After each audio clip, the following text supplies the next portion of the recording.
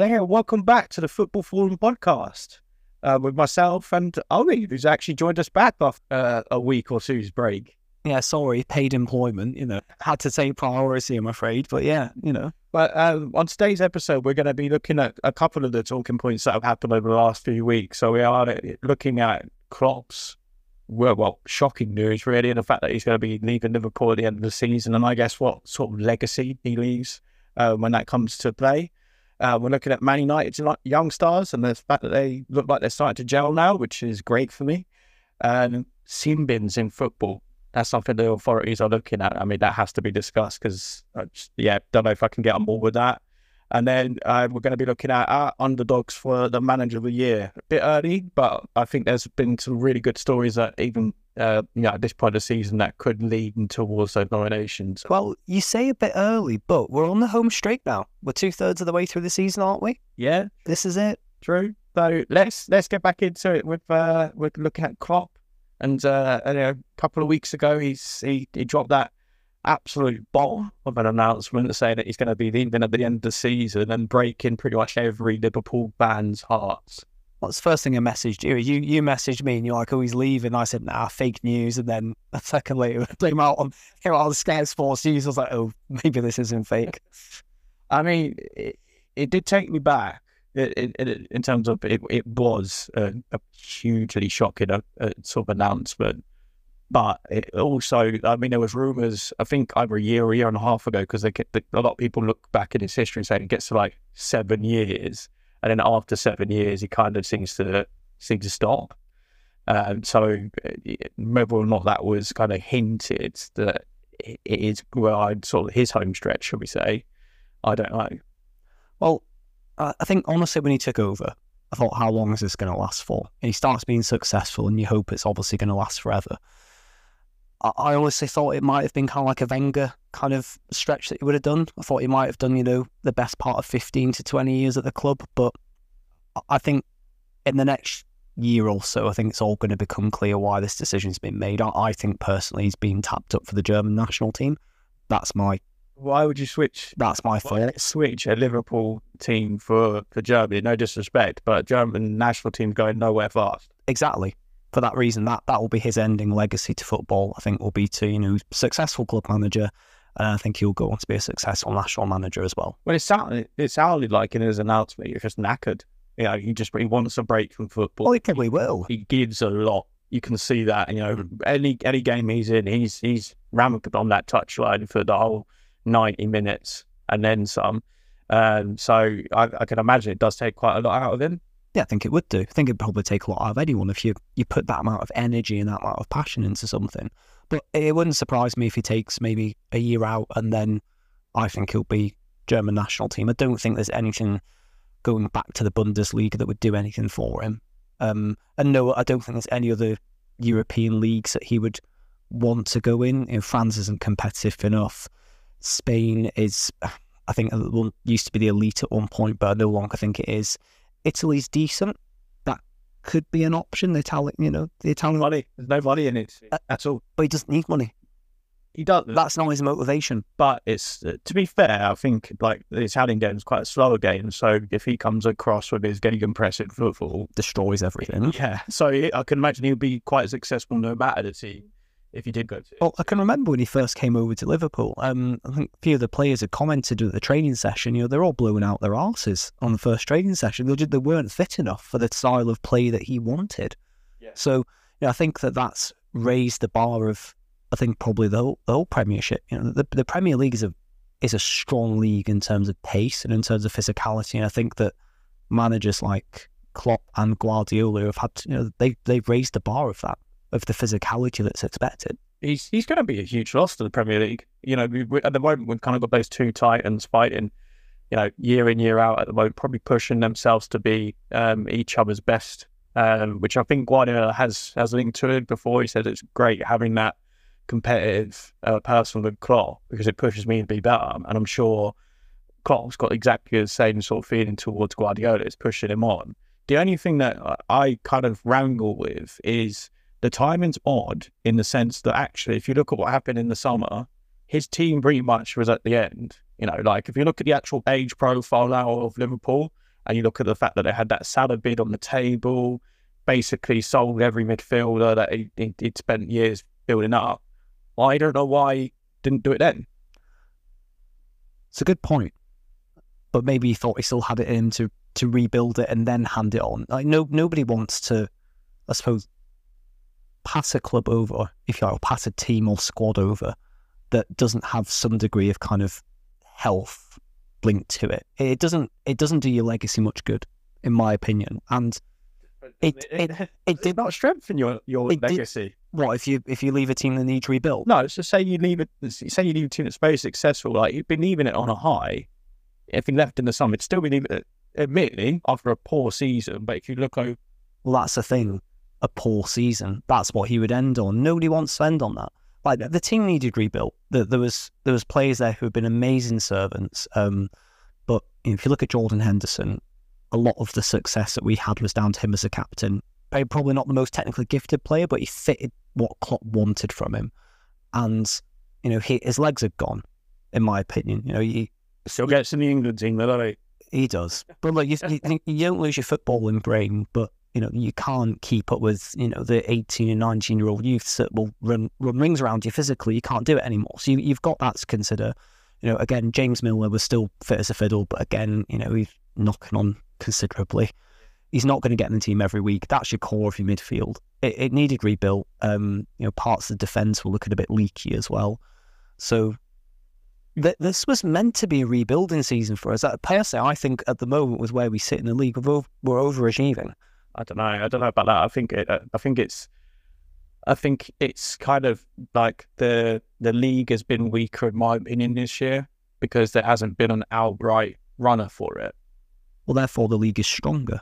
If you've got two outright runners, the rest of the league is weak. At the moment, it's wide open. Well, when I say the league, what I actually mean is Man City have been weaker because Man City are just the perennial winners and will continue to dominate everything they touch for the foreseeable future.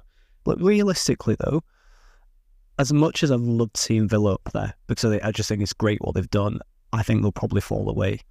I think you're going to have Man City, Liverpool, Arsenal, and if Tottenham keep everyone fit, I think that'll be your fight between those four. And we haven't had that for a long time. So it's great to see. I mean, we'll see. I still would. Yeah, people write Tottenham off on their day. They're strong. They can be anything. It's quite a, like you say, they got first 11, and then as soon as they get a few injuries, that's dead. But if they keep everyone fit, like Leicester did, it can be done. You get into a rhythm, you become very hard to stop momentum. To be fair as well, like with the rumours this week with the Salah bid is never going to go away, and the fact that it's looking north of 200 mil that they're probably going to be willing to spend on it, that is almost a gift to give away as well. I'm giving you a team that's still fighting. Here's someone we're going to sell for 200 mil. And do you know what I would do? Goals, but I would take it. Oh, 100%. Snap the hand off them. And as much as I love Salah, he is now, like I said, he's past the 3-0. Not that there's anything wrong with that. Obviously, me and you in that camp. But there's nothing wrong with that. But however, you've got to think 200 million is the best offer we're ever going to get for him now. We could know as soon as players get over 30. That could buy giving them their bus pass, aren't they? That could buy so much, though. That could do so much for the club. And we've seen this before when, obviously it was gutted when Michael Owen left, gutted when Torres left, gutted when Suarez left. But you're never going to see that money again, though. No, but new heroes come along. Yeah. And that always happens. Your club is never bigger than just one player. No, I agree. But what sort of legacy do you think Klopp would actually leave? Because I kind of looked back and I thought, Klopp's reputation and the style of football kind of makes me feel like he's been more successful than he actually has. And he has been successful, but not to the tune of like multiple titles. Like he's won one league title, one FA Cup, one League Cup, one Champions League, a Super Cup and a FIFA World Cup. No one cares about them. They're a pile of shit as far as I'm concerned as trophies. But yes, he's won every trophy that you can do from a domestic point of view as well as the Champions League. But he's still miles behind, when if you just look at Premier Leagues in isolation, for the body of work that he's put in, you'd expect a bigger return than one title in 9 years. It's a fair challenge. I would say that the one thing he has made us is consistently competitive. So what I found anyway, previous managers that have gone by, we kind of have a really good season where we kind of be almost in it to win the league, but realistically it was going to be a long shot. And then it would get far away again. And then it would, like, it's the same with when we had Benitez, Benitez, same with Rodgers as well. We were strong for Benitez for one season in particular, but didn't happen. Looked strong for Rodgers with Rodgers for one season, didn't happen. We have been there or thereabouts consistently for about 4 or 5 years under Klopp, and that's taken time to build. So that had shit team. When he came over, I can remember, right? Literally, the first season he took over, me and my dad went to see Liverpool play away at Hull, and I couldn't get tickets for Liverpool end, so we registered as a Hull member just so I could get in. And it was one of these games where we thought, we'll sit on our hands if we score, because the people around us were not the friendliest types of people. So I thought, if we score, we can't jump up here. However, we had no chance of that happening. We were shocking on that game. And I can remember seeing Klopp. He just sat on the advertising board when Hull went 2-0 up, which was, I think was the last 5 minutes of the game. We were getting nothing from it. And you could just see him kind of, grin, laughing, giggling away, thinking, oh my God, this is going to be a lot of work. It came in right after almost like the financial crippling of Liverpool, didn't it? Because, just a few years previously, you had Suarez up top. Yeah. You sold him and you brought in the likes of Balotelli and Ricky Lambert, and, that just showed you the depths of the... Well, we couldn't attract talent. We just couldn't attract it. So he's kind of had to bring in players that buy into his philosophy for, say, 28 million or something like that, 30 million, then sell them for double or treble that. But the one thing, he's been a steward of the club, and because I genuinely believe that he will have said, look, I need money to build key positions like goalkeeper. You're not going to win nothing without a good goalkeeper. So we had to spend big on Alisson. He spent big on Van Dijk.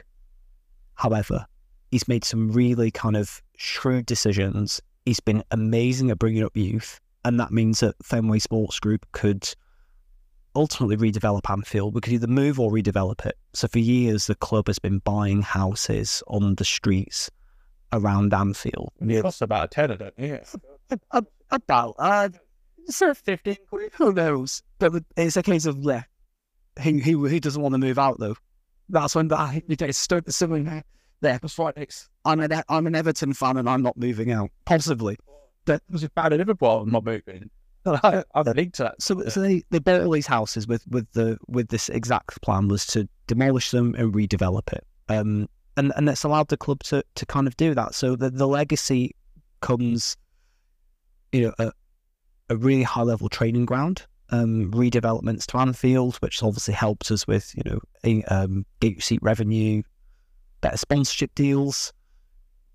There's a lot more to rebuild in a club than just ultimately winning trophies. Would have loved to have seen more? Yes. Had we not been up against an oil state who just flout financial fair play for years and just doesn't seem to be any repercussions for all of these charges, maybe we would have won more. Who knows? However, from a fan's perspective, the thing I've loved is seeing us competitive. It's true, but also he's been a perennial runner-up in a lot of things, hasn't he? If you think about the amount of times you finished second in the league, I think you finished runner-up in the Champions League twice as well as Wenger. Yeah. So there's an opportunity if all those, if all those losses turned into wins with those, if he just took the Champions League wins, he would have won 3 times under his time there. That would have been massive. What, in 9 years? That would have catapulted him into the stratosphere of managers. Where he stands at the moment, and I said in an earlier podcast, I love Klopp because I do think he's probably the best manager, pound the best manager in world football at this moment in time. That's how I think. And so I'm not knocking him too much. I just think a return of that amount of trophies and that amount of time, given how well he did, how good he is actually as a coach, is not a fair return. And actually, if you think about it like this, he's won the same amount of Premier League titles as Claudio Ranieri. It's math. Don't knock the Tinker Man, okay? I love Claudio. He's Oh, brilliant. yeah, there as well. No, I've got a lot of Claudio, and I always felt sorry for him when he initially got sacked at Chelsea, and even more sorry for him when he got sacked at Leicester, actually, to be fair. But in terms of like, could you identify a style? Would players be like, I really want to play for Ranieri? I don't think you're going to necessarily find that. Whereas with Klopp, there will definitely be players who would, run through brick walls for him.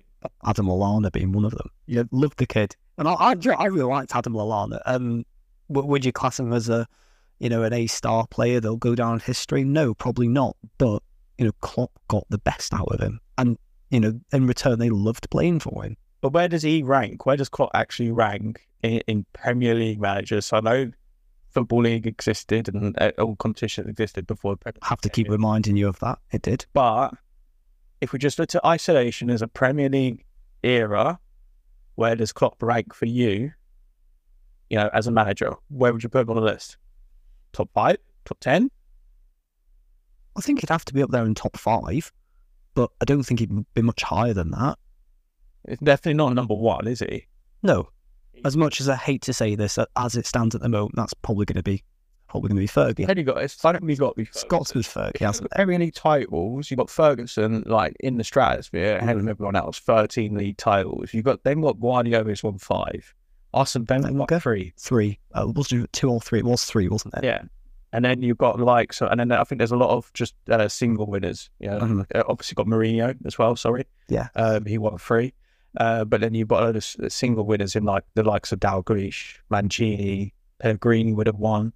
I'm not sure if Mancini won 2 though. Actually, I'm thinking back, he definitely obviously won 1, and then Man United won it the season after. But you got to remember though, in this time that you want to talk about, because obviously nothing existed before the Premier League and when you guys were most successful. But in this time, because of I suppose Fergie and United's dominance, and then Arsenal fill in the gaps, and then obviously Chelsea came along. There hasn't actually been that many winners of it. Different clubs. No, there hasn't. What's there been? There's been Man U, Blackburn, Arsenal, Chelsea, Man City, Liverpool. So you're looking at 6. Leicester.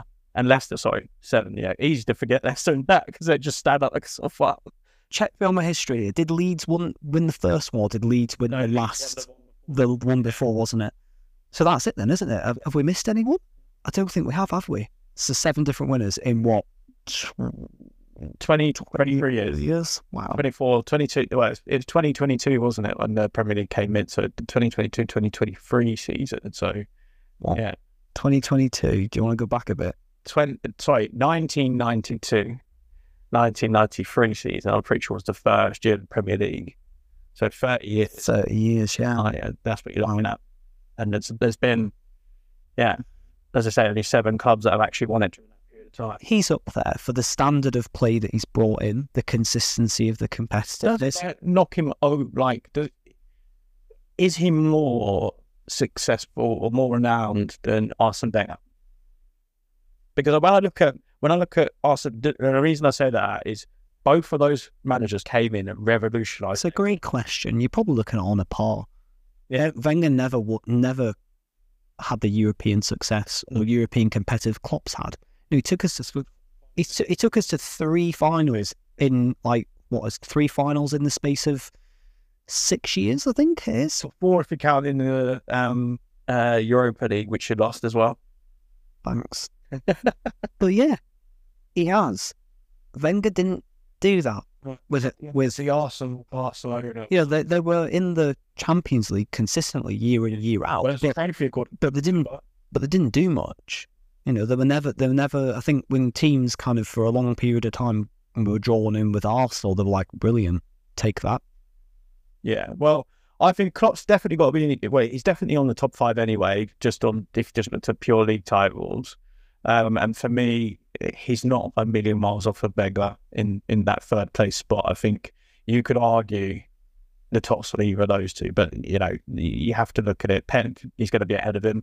Yeah, because he's dominated, albeit with 115 charges to the club's name that he's done it with, and an open checkbook for however long. And then Man United, he built the club to become as successful as that is. So he would always be streets ahead. Even if Pep got to the same amount of titles as Ferguson would be leaps and bounds ahead of him, in my opinion, because it's self-generated.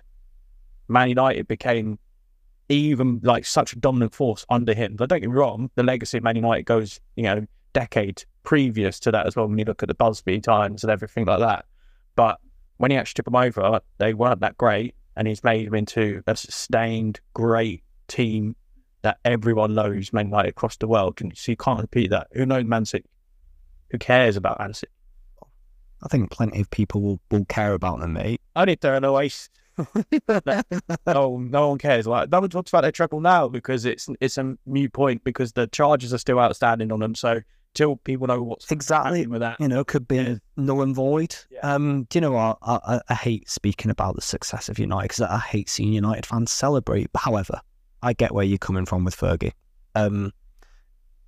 You were consistently dominant and for a long period of time. And he didn't get knackered after 9 years, did he? No, he didn't. No, mind you, he didn't really have a lot of competition though, did he?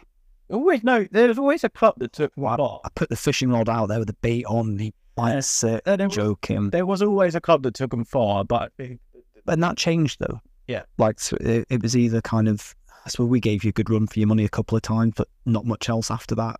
Probably Arsenal, I would say. The Arsenal were probably most. They had Blackburn with an open checkbook at that time. They did. So Jack Walker just banged. Then they had Arsenal. Mm-hmm. Liverpool were kind of there in the mix around that time as well. Then Chelsea, open checkbook again. So battered them off, and became super successful. The Red Arrows up the top. That brilliant team that was. And then, just for our listeners who maybe are like a bit younger, Red Arrows. You're looking at me a bit gaunt as well. No, I'm not looking at Grant. I just go.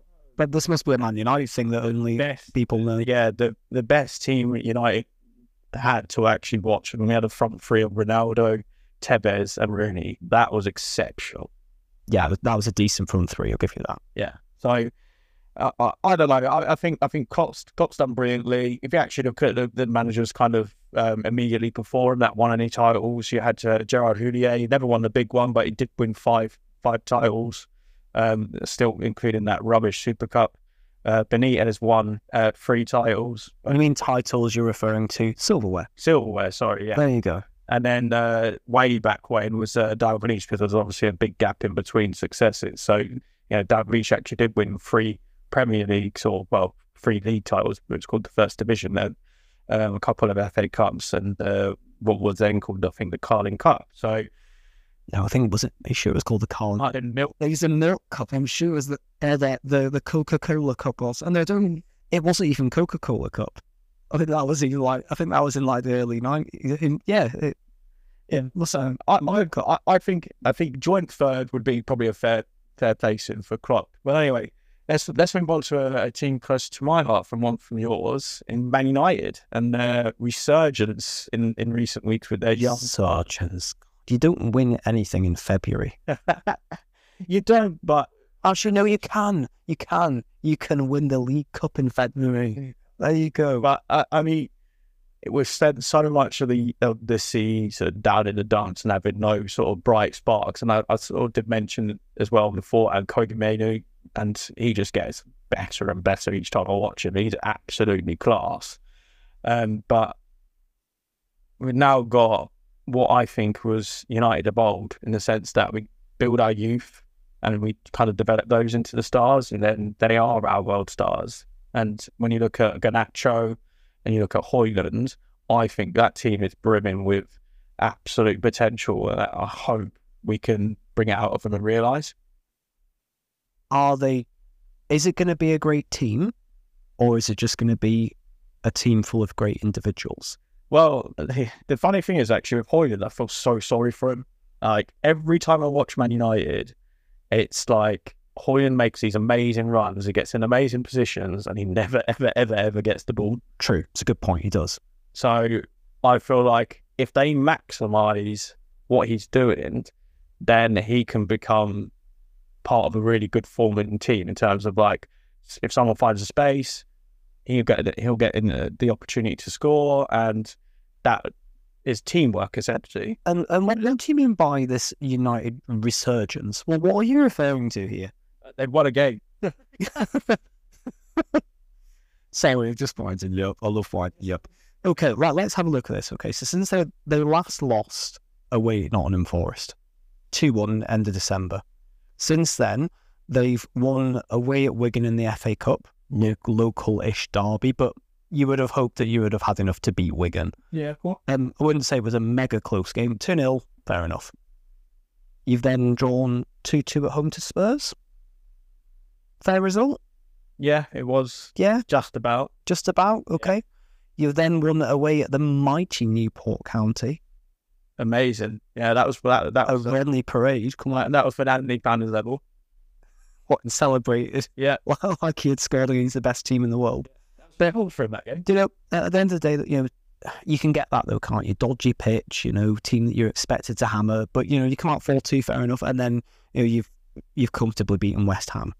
It's not, to be fair. Is it a resurgence? Because you've now got away at Villa. That's going to be a bit of a test. No, it is. But when I say resurgence, when you actually look at how they're playing, that's what I'm kind of looking at when I'm saying resurgence. Because you are right. You look at that, and it's like a bunch of like games that they should have won anyway. But Man United just haven't had the style of play. They haven't had that sort of swagger that they've had in times gone past. And actually, you kind of noticed it a little bit. There's a bit of... You could still have a saying where the title goes here. Because, you know, you've still got... We still have to travel to Old Trafford in April. You've then got Arsenal second last game of the season as well. Yeah. You know, you could still have a saying what happens at Man City at the start of March, away at Man City. So, you know, you could still definitely have a say in this. The Villa game's huge for United because that's even potentially a route back into fight for that fourth spot. You actually look at it, not a million miles off it, but they have to win that. You know, you find this false spot sometimes in seasons gone by. You can lose like 10 or 11 games as long as you keep your draws to a minimum. You can get false spot. Yeah, I mean, as it stands at the moment, there is a gap. It's quite a sizable gap. You know, what's the gap between 8 points between United and Villa? However, it's nothing. However, the only thing I would say is it is likely that England will still get that coefficient space, so the top 5 will get the Champions League. And I think that's probably where they're really fighting for it at the moment. So it's one to watch. I don't know. This weekend will tell a lot about how good they are, but the only thing you get with youth is you get inconsistency. So they might look brilliant one week and then they'll look shocking the week after. And that's what I think you were kind of suffering from. Because on your day, like when you came to Anfield, you played for a draw. You got the draw. We couldn't break you down. You were difficult to beat. Hats off to, you know, Ten Hag. He got his tactics spot on. There's been times where I think, especially against Wolves, you know, I thought that was it. I thought you were getting, you know, nothing from that game. Oh, well, it was that stupid penalty decision that never, ever should be done. And you know, you win it in, you know, the dying minutes. So, but there is something there. However, I think you've got a long way to go before you get any degree of competitiveness. But he needs to build consistency in the team, and I still don't think he's the right person for the job long term. I do like Ten Hag. I just don't think it's him. Well, it's interesting because it's one of the things that we're going to be discussing in a podcast coming in future weeks. If we are going to bring together a few Man United fans, my challenge is the identity, the style of play. I don't see it. That's what I'm saying. In the recent weeks, I've seen more. Is it better suited to a different league? Can he get the most out of the players that are there? Has he bought well? If you look at it, the injuries have decimated the squad.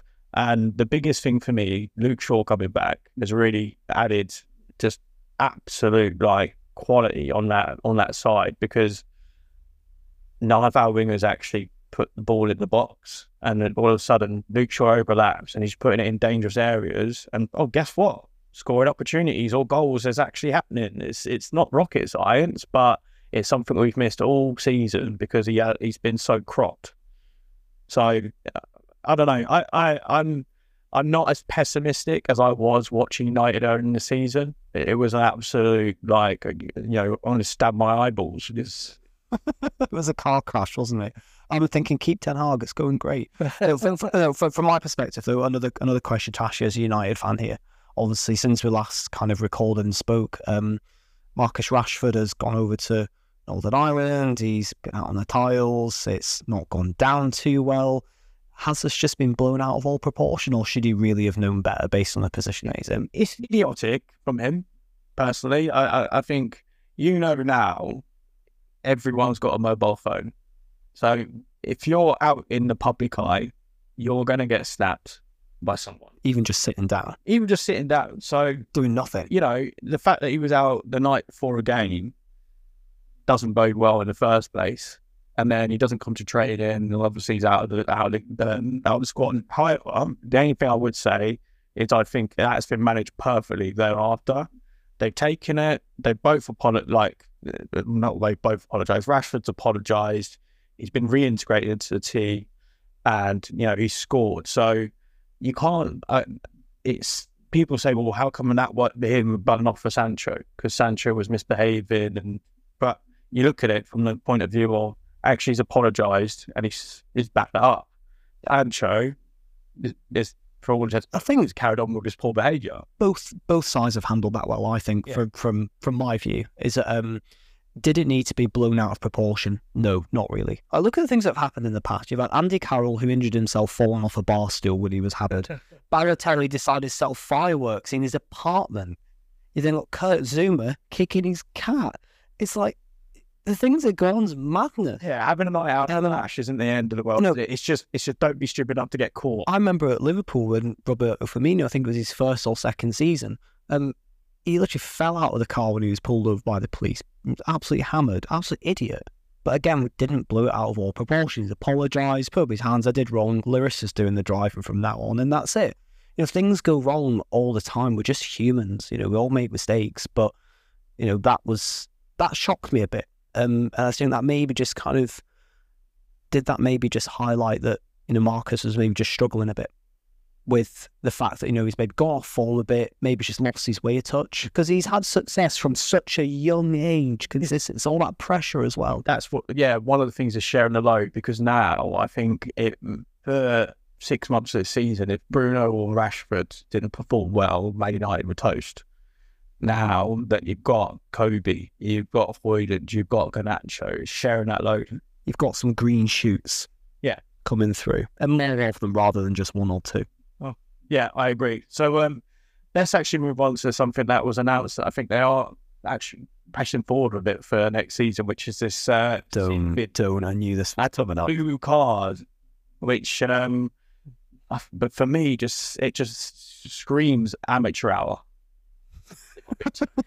The way that they're implementing it or what they're looking at doing is just like, what is it, a 10-minute sin bin? Yes. So they'll issue a blue card and the player will sit on the sidelines for that. But I don't get the context. What's the criteria for a blue card? This is it. I don't get it. Does it, when it's not quite a booking, a VAR going to get involved in this? Like, well, what's going to happen? Like, is it? I don't know when. Like in grassroots at the moment. So it's still in the adult game. The sin bin rule does exist.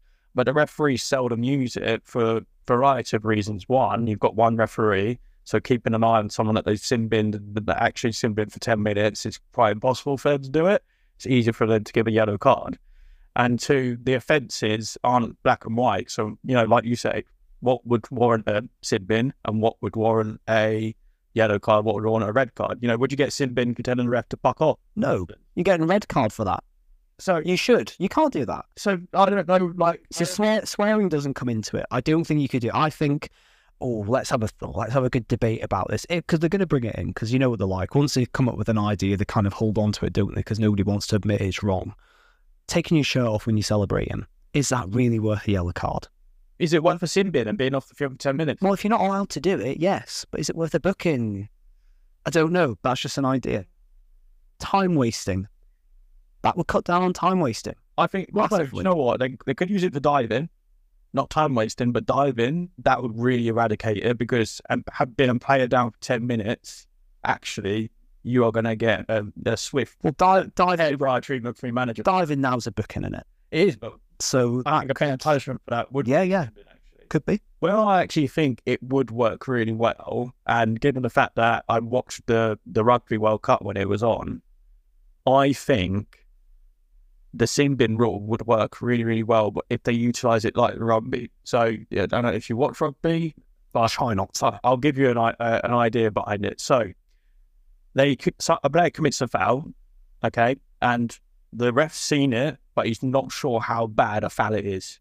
So rather than disrupt the game and go through loads and loads of video reviews, they basically say, right, you're going off the pitch, and then our video assistants are going to be looking at that incident and deciding whether or not it was a red card or a yellow card. What, so we're gonna sin bin them until VAR have debated it? I would prefer that though, because if you think about it, at the moment, the biggest thing I hate about VAR is the fact that it stops the game, it stops the flow, and there's those sort of minuscule decisions that they have where from one angle it looks like a red, from another angle it looks like a yellow, but they're also thinking, crap, we've been looking at this for 2 minutes, we need to make a decision, and then it's sort of inevitably they come up with the wrong one.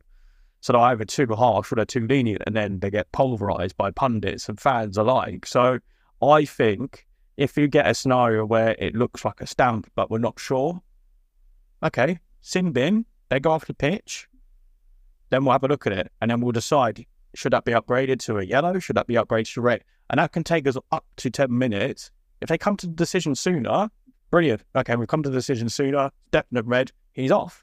I think that's how they could make it work. Other than that, it's farcical. They could, but then tactically, what people will do is how long are they going to be off the pitch for?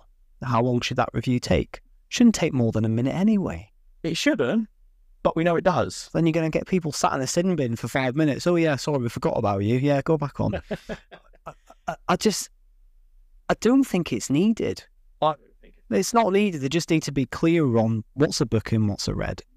Yeah, and also not over-referee the game, because I think the benefit that I've had in recent weeks is watching games that definitely don't have VAR in it. It just is so much more entertaining. Yeah, it is.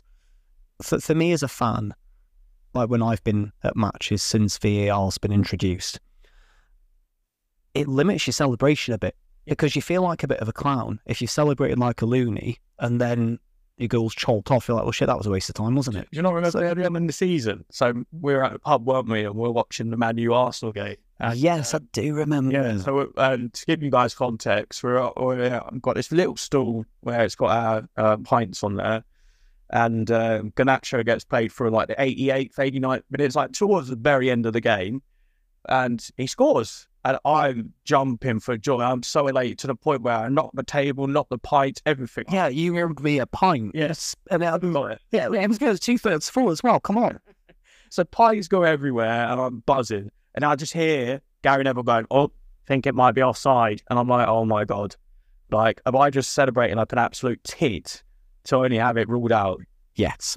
And correct, you did. And then the worst thing is say it was given, I've celebrated, and then I don't know, and then they go, oh, it's a goal. So my second celebration is not going to be that euphoric rise with pints going everywhere and all that sort of stuff. I'm just going to go, yay, goal. And you see it with players as well. Yeah. They almost like shake each other's hands and high five and stuff on the second celebration. And it is. And I don't know what the answer is, because VAR, at first I thought it was us. It's just Britain. We can't be trusted with anything. But then it happens all across, wherever it's used as well. So it's not just us. It's just, obviously we hype it up because we're good at stuff like that. But I don't know. I just don't think this blue card is necessary. I just think it's another thing to overcomplicate. Let's be honest. Football's a simple game, isn't it? We don't need to change it, and I don't welcome it at all. So I did say we're in sort of the early parts of February now, and I think it's probably a good chance to look at who would be the manager of the year or the potential managers of the year. Now, I don't want to look at the gimmies. People will go, oh well, it's going to be Klopp, it's going to be Guardiola, it might be Arteta if he wins, all that sort of stuff. But there's always stories and probably, I guess, better accomplishments in the table than just winning it. And for me, I guess an underdog, or a couple of underdogs when I look at it, are Rob Edwards at Luton and Gary O'Neill. Rob Edwards at Luton must have, if you looked at the Premier League budgets for all the teams, I think Luton's is probably a fifth of their next team above them. And then if you compare that to Man City, don't know what their wage bill is, but I assume you're talking north of 250 million. Luton's is probably like 20. Not that our listeners can see this. I knew there was a reason why you were wearing a retro Luton Town top. Oh, well, do you know, if any of the listeners are old enough to remember this, sponsor is Bedford Trucks. They don't even exist anymore, I don't think. I don't even know what year that's from. This is an old 80s. Is it 80s? Wow. Oh, look, it looks spot on. I love it. I think everyone expected Luton to be popping up the table and to go straight back down again. You know, from a quality aspect of it, like if you actually looked at, like I said, the ability of their players, they've come on a bit. To be honest, they're actually probably ending the season stronger than they started it. If you looked at the names, they've grown into it. Aside from Ross Barkley, who's been absolutely amazing, I have to say that Gareth Southgate should be taking a serious look at him because he's been phenomenal. But if you look at their actual players, like the general fan probably couldn't name 5 million players. Do you know what I mean? So the fact that they've got unknowns who are really punching above their weight and they've come together as a collective, you can really see that it's a family club. And I'd love to see them, sound like M. Keegan, but I'd love to see them. Would you live it? Would you? I would. I'd love it if they stayed up. I absolutely would. I don't see any reason why they can't. If they keep their squad fit, like I said, I think maybe a step too far, in my opinion, Ross Barkley being called up for England. But I get what you're saying. He's played really well. They need to keep him, and I think Adebayo fit. I think they're standing a good chance of staying up. I do. You know, Burnley will probably go to Anfield and win this weekend, but I just don't. I don't see Burnley getting out of it, or Sheffield United. Well, unfortunately, they just well, Sheffield United miled up it, and Luton have got a game against them this weekend. And you know, they have to win that, and if they do win that, it just strengthens their position even more. But look at the job that Rob Edwards has done. Not just bringing them up and actually fighting for their place, but the stuff that he did with Tom Lockyer. And the fact that, you could see how much that actually meant to him, how much that affected him as well. I think it impacted the whole of football. It's awful. Yeah, but we don't want to see anything like that happened to Lockyer happen. It's just not. It's not good to see, and it's a scary thought. But actually, the person that sat behind the manager came out to the full front there in Rob Edwards. So I think even more linked into him after all of that and everything that went on. You can't help but feel for him. And yeah. But look, it's going to be close. I don't think they're going to have the capability to pull away from the bottom 3. I think it will literally go down to. I think it's going to go down to the wire with them. I think it will. It'd be interesting if Nottingham Forest get points deduction. I actually think that season is safe. Because I can't see. What's a proposed reduction for Forest? If it's 10 points, I think for Forest that would be game over. But I don't think they'll get out of that. The only other team I can see going in there is Crystal Palace, because I just don't think they have anything. They've got their only good players are now all injured. They got Eze injured and Ise now after that. That was such a stupid decision to put him on. I can't stand it. I don't even know why Lisa agreed to play. It's like, come on, he must have known. Have you seen him in an interview? He is hilariously bad at interviews, what he say. He's like, to do basic one-word answers. It's like, how did you think the game went? It goes, well. He doesn't want to be in interviews. If you look at the clips of Haaland back in the day when he used to do interviews. And maybe he doesn't. But I'm just thinking out from the club. That's what's come out from the club. The fact that he's such a quiet person, he wouldn't have said no. Roy Hodgson should have known better. With his managerial experience, to risk him over, he's obviously been misled by his physios and coaching staff. There's no way that he should have came on. You're 3-0 down, leave it. So I think you're right. I think Palace scored 4 goals. I think Palace could get dragged into that quite easily. I think Fulham have got too much quality. I think they'll be fine. They'll be fine now as well. Now they've got Ivan Toney back, they look a different animal. They do. So you're saying that it's Palace, Forest, and I think Everton will get out of it personally. So I think it's either Forest or Palace that will join the other 2 that are currently down. That's going to join Luton. Yeah, but if he stays up, remarkable job, and he has to be a serious contender for manager year. The other person is Gary O'Neill. Why? Why not? Seriously, why not? If you look at Gary O'Neill and what he's actually been able to achieve at Wolves, so Lopetegui left Wolves because he was like, this team's going nowhere. They're going to get relegated. They're crap. Like, I can't have that on my CV. He left them. Gary O'Neill comes in 2 days before the Man U game. No pre-season, nothing. Now look at that team. They're so together and they're fighting for everything. And a lot of pundits would have gone, Wolves look at that. They could struggle this season.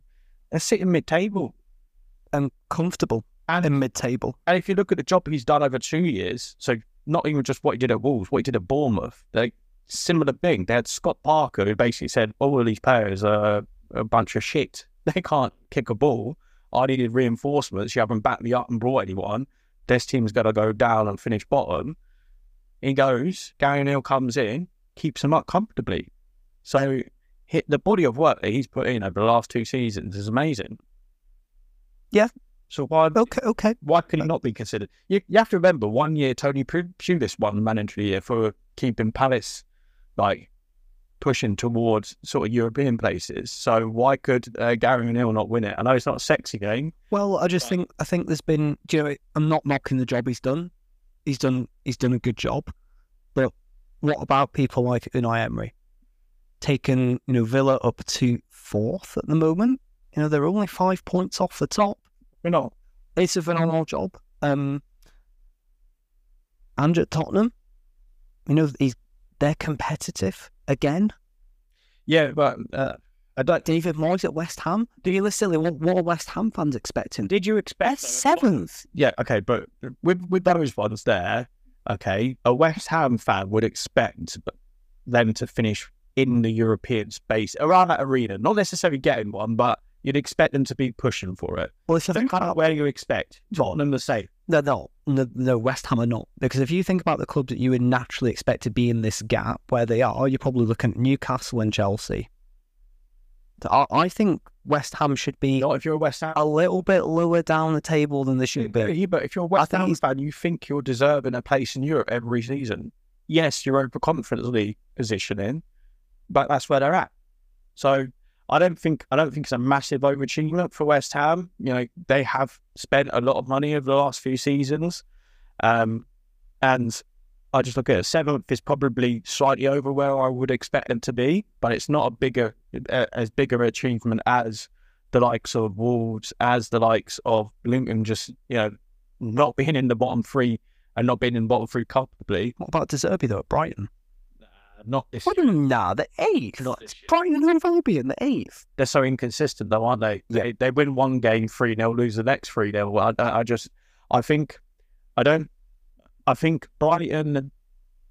He's still done an amazing job, and I still really rate De Zerbi, but I couldn't put him in Manager of the Year conversation. If I was to vote now, if you're excluding Klopp, Guardiola, and Arteta. For this argument, it's Emery all day long. That's not just because they're next where they are in the league. They have played some really nice football, and he has got Villa Park a really difficult place to go. Yeah, no, I agree. I do actually like to see it, and I guess the only shame was that they got knocked out of the FA Cup by Chelsea recently as well, because I actually thought that could be a cup that bit of win, Well, yeah, it could have been, but yeah, and if they don't get me wrong, if they finish in Champions League spaces, that'll be so buzzing for the Midlands. So sometimes though, when a club like Villa, who are overachieving this year, that having cup runs can be distractions for them, because ultimately I think the fans would trade anything to be in the Champions League at the moment.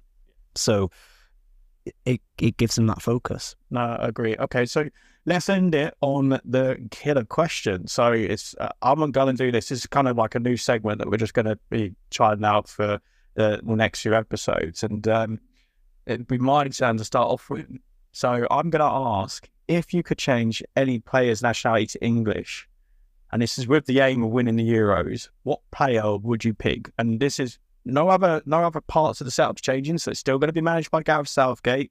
All the other players are still there, and it's going to be roughly the squad that you'd expect him to pick. Who would you want as an English player coming to the Euros with them? And that question's being fired at me? Yeah. Kylian Mbappe. Why? Physique. He's quick. He's agile, he's got his football brain, and he scores goals very easily cutting in from the wings. I think that combined with the England team at the moment, like you got to look at the England teams that we've had recently. We look solid at the back, we look solid enough in midfield. We just don't finish off the chances as well as we should. He'll create chances, he'll bury them. Mbappe for me all day long.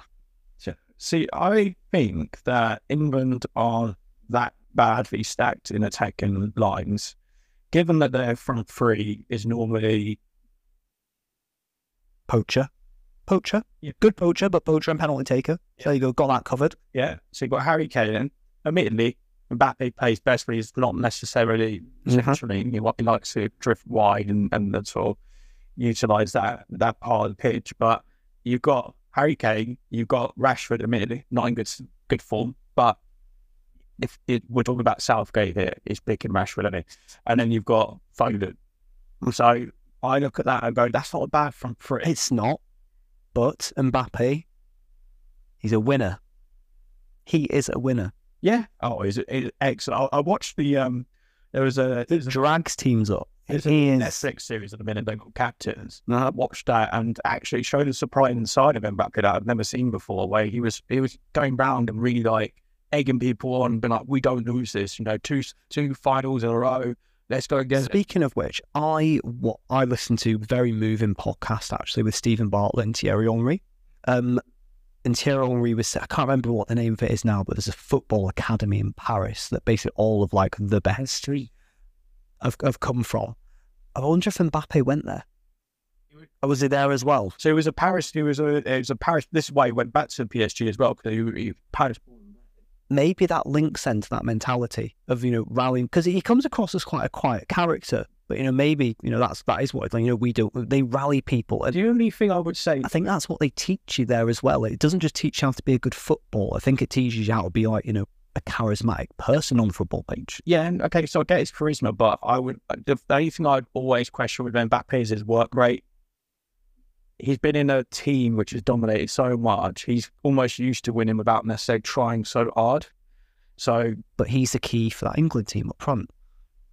The thing is, the hard workers are solid at the back, solid in midfield. He doesn't need to have a massive work rate because... No, you might. Go on. So, because I disagree a little bit. And the reason why... You just love to disagree. Yeah, I do. I love to disagree. We're in life. If we go for the England team, right, normally, this is the England team, isn't it? It's got Pickford in goal. Okay, so I'm happy enough with Pickford. Could do better, but you're not talking about a huge strike. We're digressing a bit, but hey, so what? Pickford has never let Southgate down.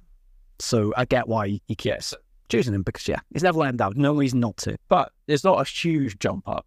Do you know what I mean? There's better goalkeepers out there than him. Small arms. Yeah, but there's you know what I mean? It's not like there's going to be a huge jump up in class. Kyle Walker, still amongst the best right backs in world football. If you don't play him, you play Trippier. If you don't play him, you play Trent Alexander. If you don't play him, you play Reece James. We're stacked at right back. Well covered. Yeah, so absolutely fine. Centre back, we usually play Harry Maguire and John Stones. John Stones, happy with. Harry Maguire, so what the fuck? Right? Left back, you've got Chilwell, you've got Luke Shaw. Okay.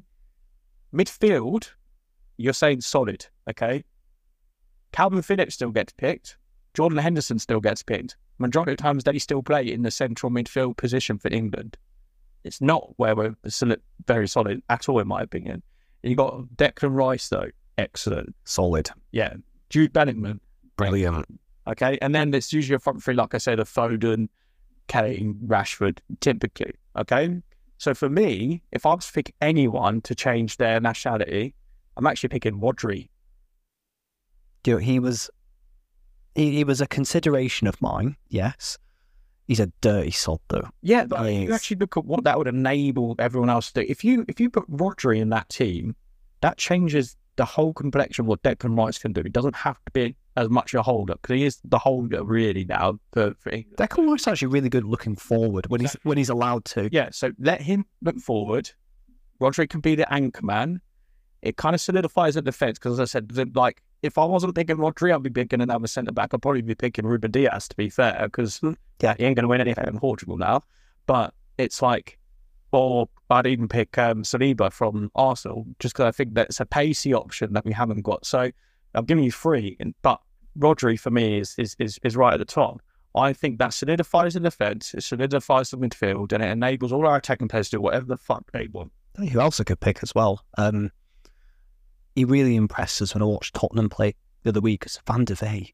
Oh, The pace of him, my God, he was giving people a 2 or 3 yard head start, and he was still catching with these. And when he tackled, when he went to ground, I thought, my God, he's going to half them here. He got it spot on every single time. And when you slide in, you've got to, otherwise you risk it the yellow, aren't you?